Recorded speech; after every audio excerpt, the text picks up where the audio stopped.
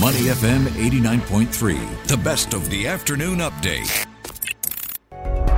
Money in the Market on Money FM 89.3.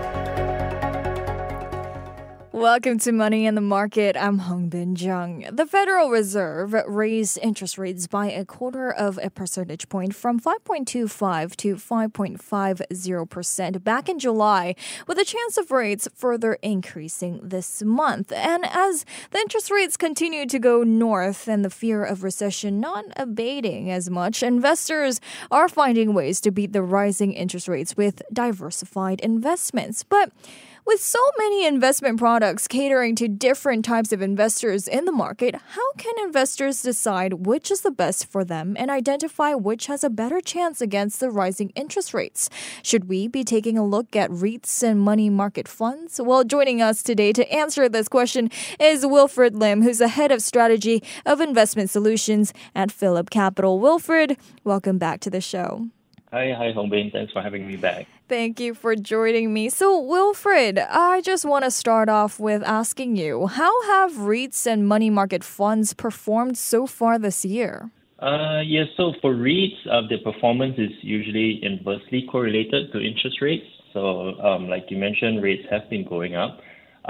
So the S&P Global REIT Index has been relatively flat this year, down about 1%. So as rate hikes start to slow down, we are expecting these high interest rates to remain high at this point. And then so for money market funds, MMF returns are usually based on the prevailing short-term interest rates. So as rates has been going up, let's say we talk about a Singapore money market fund, it's returned about 2% plus this year.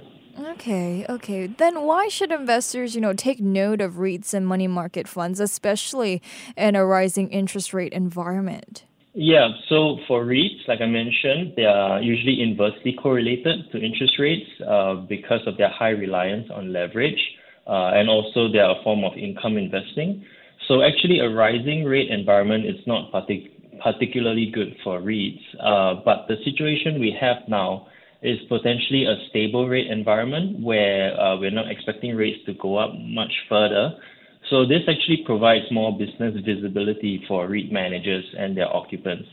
So therefore, for REITs, specifically those that are not overly leveraged and based in stable economies like Singapore, can offer an attractive investment option in terms of yield, maybe about 6 to 8%, and even potential capital appreciation. Right. So as for, say, Singapore-based money market funds, the current high interest rate environment, money market funds can help to offset inflation. So inflation in Singapore is about 4%, where these money market funds are at an attractive 3+%. Yeah, so they're also considered low risk because they invest in highly liquid short-term investments, including fixed deposits, MAS bills, and Singapore government bonds. And they also provide daily liquidity. Okay, so let's dive in a little bit deeper then. What kind of opportunities do you see in investing in REITs and money market funds? I mean, do they provide better returns compared to other asset classes? So it depends on your perspective of return. Okay. I tend to see REITs and money market funds as asset classes that provide a different kind of investment functionality compared to traditional assets like stocks and bonds. So REITs offer an attractive risk-adjusted return, and they're also good portfolio diversification, separate from your traditional stocks and bonds. At the same time, they provide a regular dividend income. Whereas for money market funds, on a risk-adjusted basis, they offer quite decent returns, right now about 3+%, and with very minimal volatility. So this can help to offset the volatility from stocks and bonds investing. I see. Are there any, specific REITs or money market funds that investors should be taking note of then? Yeah, so for REITs, everyone seems to be going on holidays these days. I'm sure you've recently been on one as well. Yes, I just came back from one. Oh, okay. Yeah, happy for you. I'm still waiting for mine next month. Okay. Yeah. But it's interesting to note that global tourism numbers are still only about 50 to 60% Yeah. of pre-pandemic levels, right? So there's still a lot of room for improvement in that aspect. So that's why we're looking at the hospitality sector for REITs, as we believe the increase in room rates, although it's not good for us, it's good for the REIT managers, will help to mitigate some of the higher interest rate costs that's happening. Right, so our research team has Capital Land Escort Trust as their top pick for their good mix of stable income and growth opportunities, as well as their global geographical diversification. Right, so for those who are not familiar, their portfolio includes brands like Citadines, Pullman, and Novotel. So based on our research targets, the current price implies about a distribution yield of 5.9% and a potential 23% upside. Money market funds, investors can take a look at Philip's own money market fund, so which offers a good mix of the three different categories. So high liquidity, which is daily for this fund, attractive returns.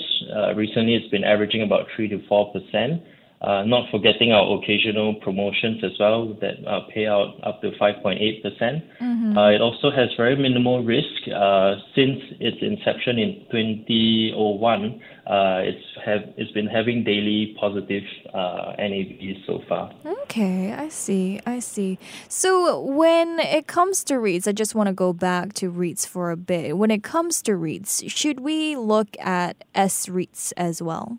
Yeah, so I think I mentioned earlier that S-REITs in particular, because we have a stable economy right now in Singapore, we're also very much at the forefront of picking up the improvement in tourism numbers. So S-REITs is definitely an area to look at. So what's your outlook for then on money market funds and REITs for the rest of the year? Yeah, so for these two asset classes, they are highly sensitive to interest rates. So money market funds are generally positively correlated, while REITs are generally negatively correlated. Right, so we foresee interest rates to remain at current levels, at least till the end of the year. So with that said, money market funds should continue to return about 3+% per annum, while REITs, they may not see much upsides in terms of capital gains, but at current levels, they offer quite decent yields, like I mentioned, 6 to 8% on quality assets. Okay. Then I just want to ask, I'm pretty sure there are first-time investors here listening in to this interview. So for those who are first-time investors, when, selecting the REITs or money market funds to invest in, what should they consider? Yeah, so say for REITs, we've mentioned it over and over again in this conversation, interest rates is very important. Yeah. So we need to have a good understanding of the interest rate environment because higher interest rates will make REITs less attractive as compared to safer assets like government bonds and so on. Yeah, and it also makes it more expensive for REITs to finance their assets. So it's very important to understand what interest rate expectations going forward. I guess the second factor will be a price-to-book ratio. So this indicates how much you're paying compared to the actual value of the REIT's assets. Depending on which sector and which part of the economic cycle we're in, the average PB is about 0.7. Yeah, and then another factor also is gearing. So I mentioned financing, right? So gearing indicates how much debt a REIT has compared to its assets.